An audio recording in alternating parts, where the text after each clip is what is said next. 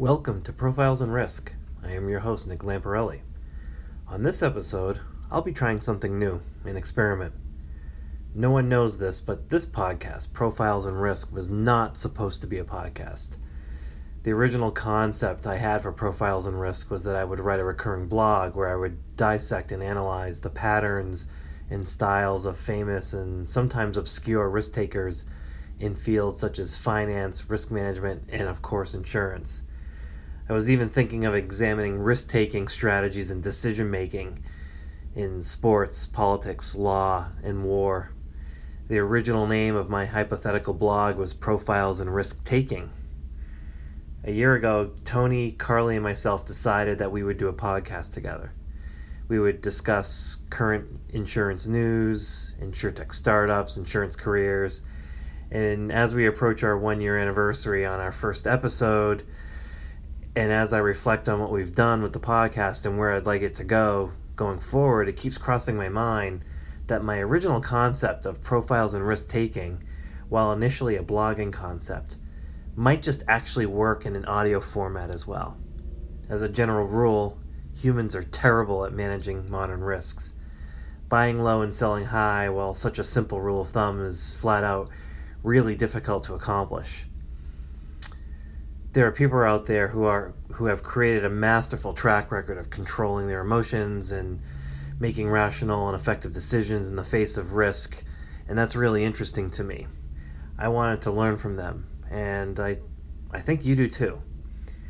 So from time to time I will interrupt the normally scheduled broadcast of interviews and other fun on Profiles and Risk with special episodes of Profiles and Risk-Taking, where I will introduce a person, book, or a concept that I think is remarkable, and where I will discuss that on the show. And because of the nature of these shows, I will have the transcript of that audio, along with links and other tidbits available as show notes, just in case you prefer to read or do some additional research yourself. I'm actually reading the transcript now, so let's get this started. Welcome to Profiles in Risk-Taking. Again, I am your host, Nick Lamparelli.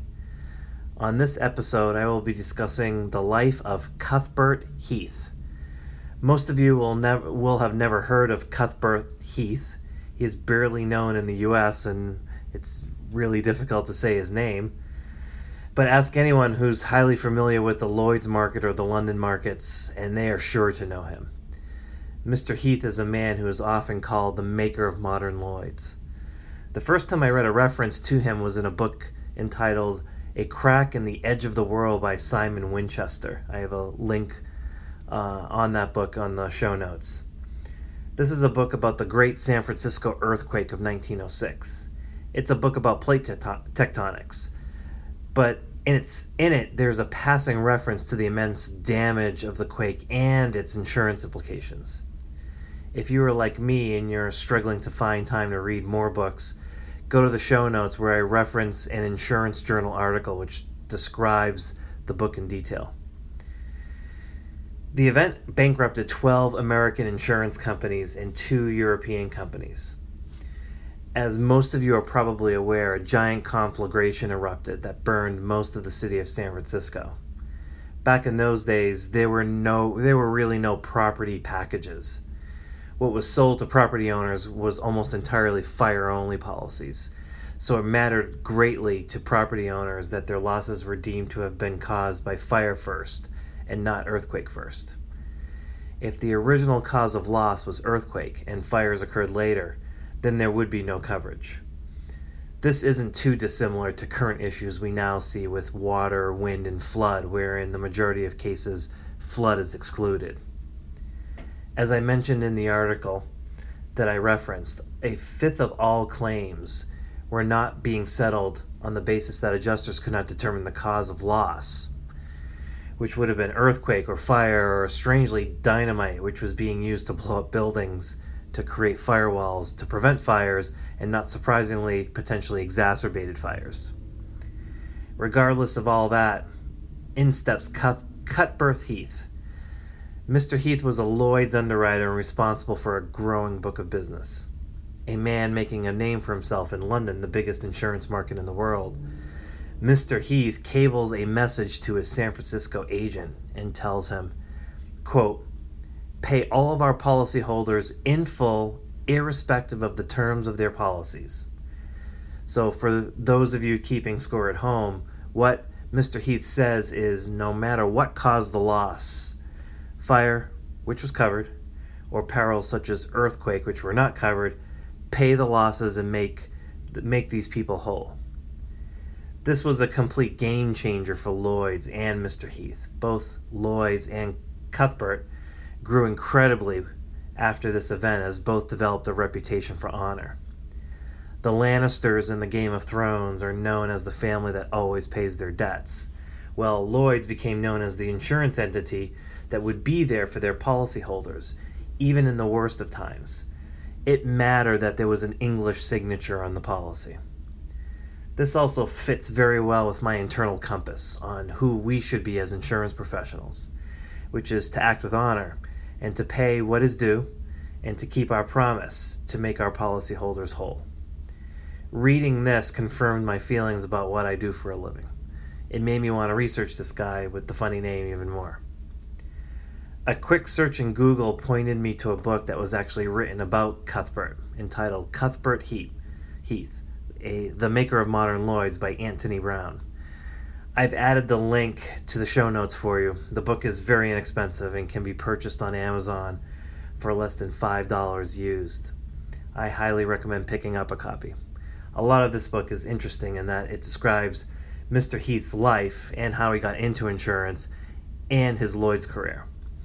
But also this book is loaded with insurance gems that truly inspired me, with the hopes that our industry can lift itself from the reputation that it currently possesses, which is one in which we look to shirk our responsibilities.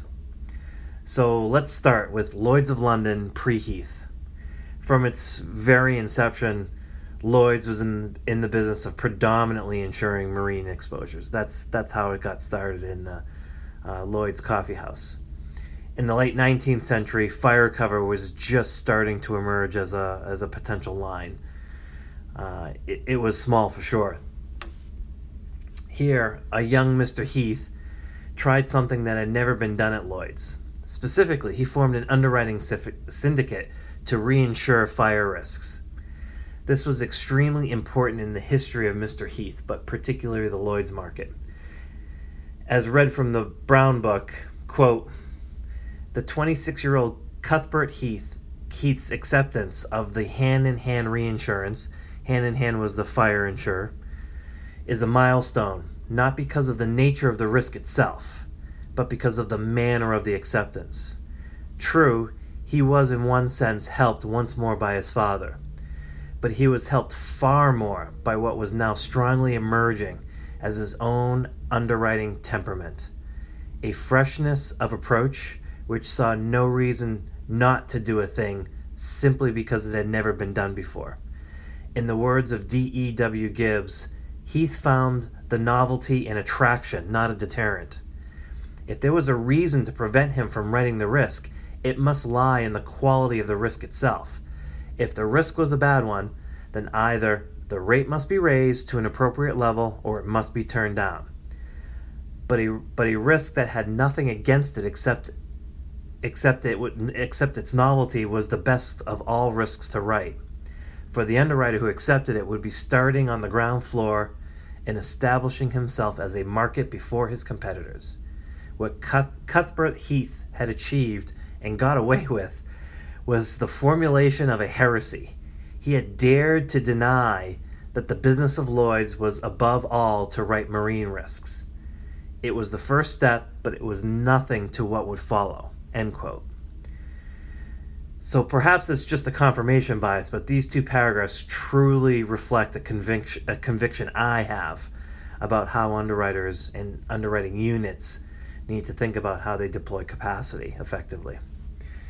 First, there's that little dig about how the industry, in its conservative nature, is fearful of doing things that it has never done before. But as was strongly pointed out in the quote by Mr. Webb, it is that the novelty is a great ally to have. Emerging risks are the place to be. Why?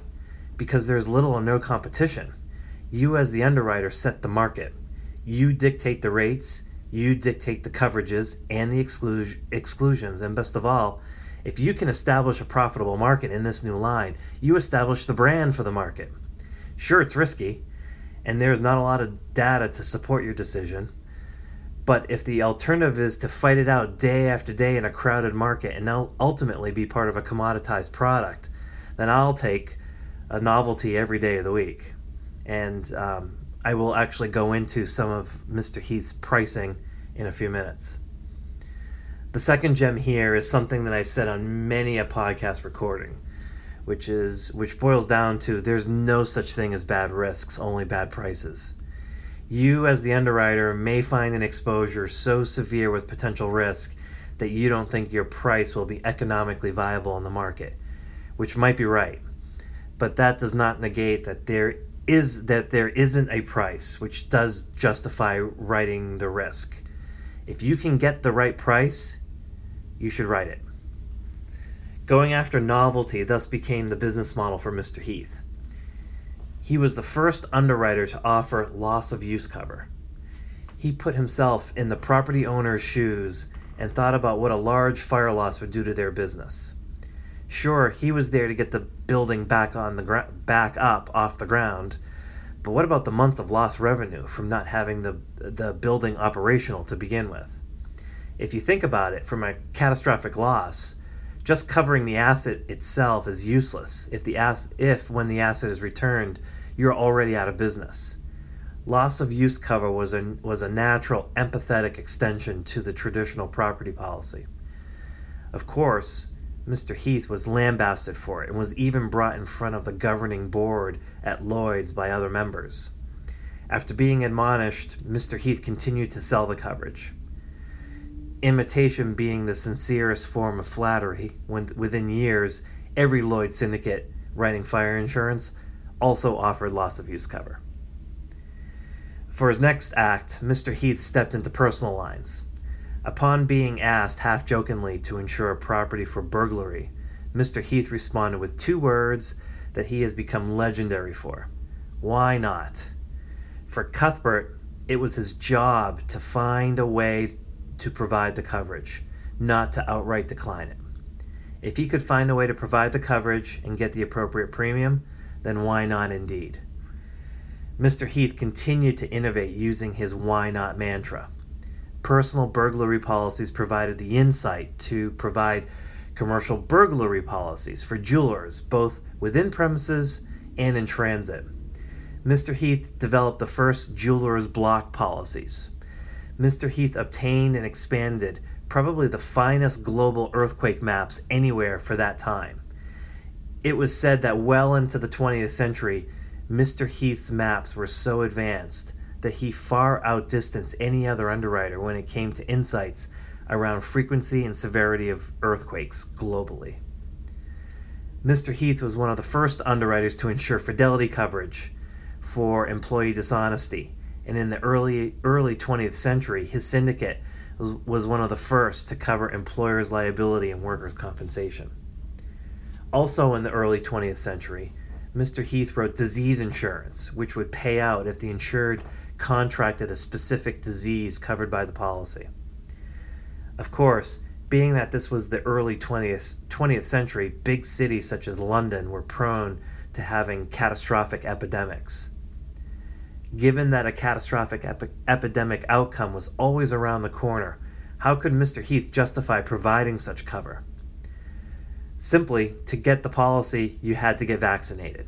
And just like that, Mr. Heath ties risk management directly to an insurance policy, protecting both his customers and his capital. A topic which is very close to my heart. In the early 20th century, Mr. Heath enters the greatest emerging risk ever to arise in insurance, auto insurance. In 1907, Mr. Heath sells the first Lloyd's-backed auto policy, and in 1912 sells the first fleet cover to a meatpacking company in Chicago. Chicago and Chicago brokers, incidentally, were very critical to the success of Mr. Heath and of Lloyd's. Many of Mr. Heath's most innovative products were derived from requests via the Chicago brokers. During the First World War, Mr. Heath sold bombing insurance to property owners fearful of loss from bombs being dropped by German Zeppelins. For those of you wondering how in the world Mr. Heath could even price such a peril, here is a quote from Mr. Heath in Anthony Brown's book. Quote, "To arrive at a premium in spite of the apparent uncertainty, we knew roughly how many airships Germany possessed or were likely to possess, and we also knew roughly how many bombs they would carry and also the area of possible damage by one bomb. Taking London as an example, it was easy to ascertain what premium should be charged to cover probable risks. I remember being very much surprised when I discovered how much of London is represented by open spaces. In the end, I multiplied the probable hazard by 6 and thought I should be on the right side." End quote. Knowledge is power, and Mr. Heath does 2 things that every good underwriter should do. 1, he builds his own case by assembling clues from the data that exists. He didn't need claims data. He takes an end around and outflanks the problem. Secondly, he figures he needs a margin of safety, something that I will discuss time and again across all of the risk takers I discuss in this type of formatted show. And he multiplies his best estimate by 6. Coincidentally, that's something that I do every day with every single account I underwrite in my work. So other firsts from Cuthbert Heath were workers' compensation retro plans and bundling wind cover into property policies. Even after Mr. Heath's death, the Heath Syndicate were early participants in satellites and nuclear power. Heath was fond of saying that each risk should be evaluated on its merits, and the proof is in the pudding. Cuthbert Heath was on the cutting edge during his entire career, and his foresight and courage were a major factor in the Lloyd's brand that we know today. Mr. Heath was inducted into the Insurance Hall of Fame in 1966. So that completes my profile of Cuthbert Heath as a remarkable risk taker. I hope you were able to take away something from this, and I ask for any feedback that you can provide for this series, including any other remarkable risk takers. My name is Nick Lamparelli, and until next time, thank you.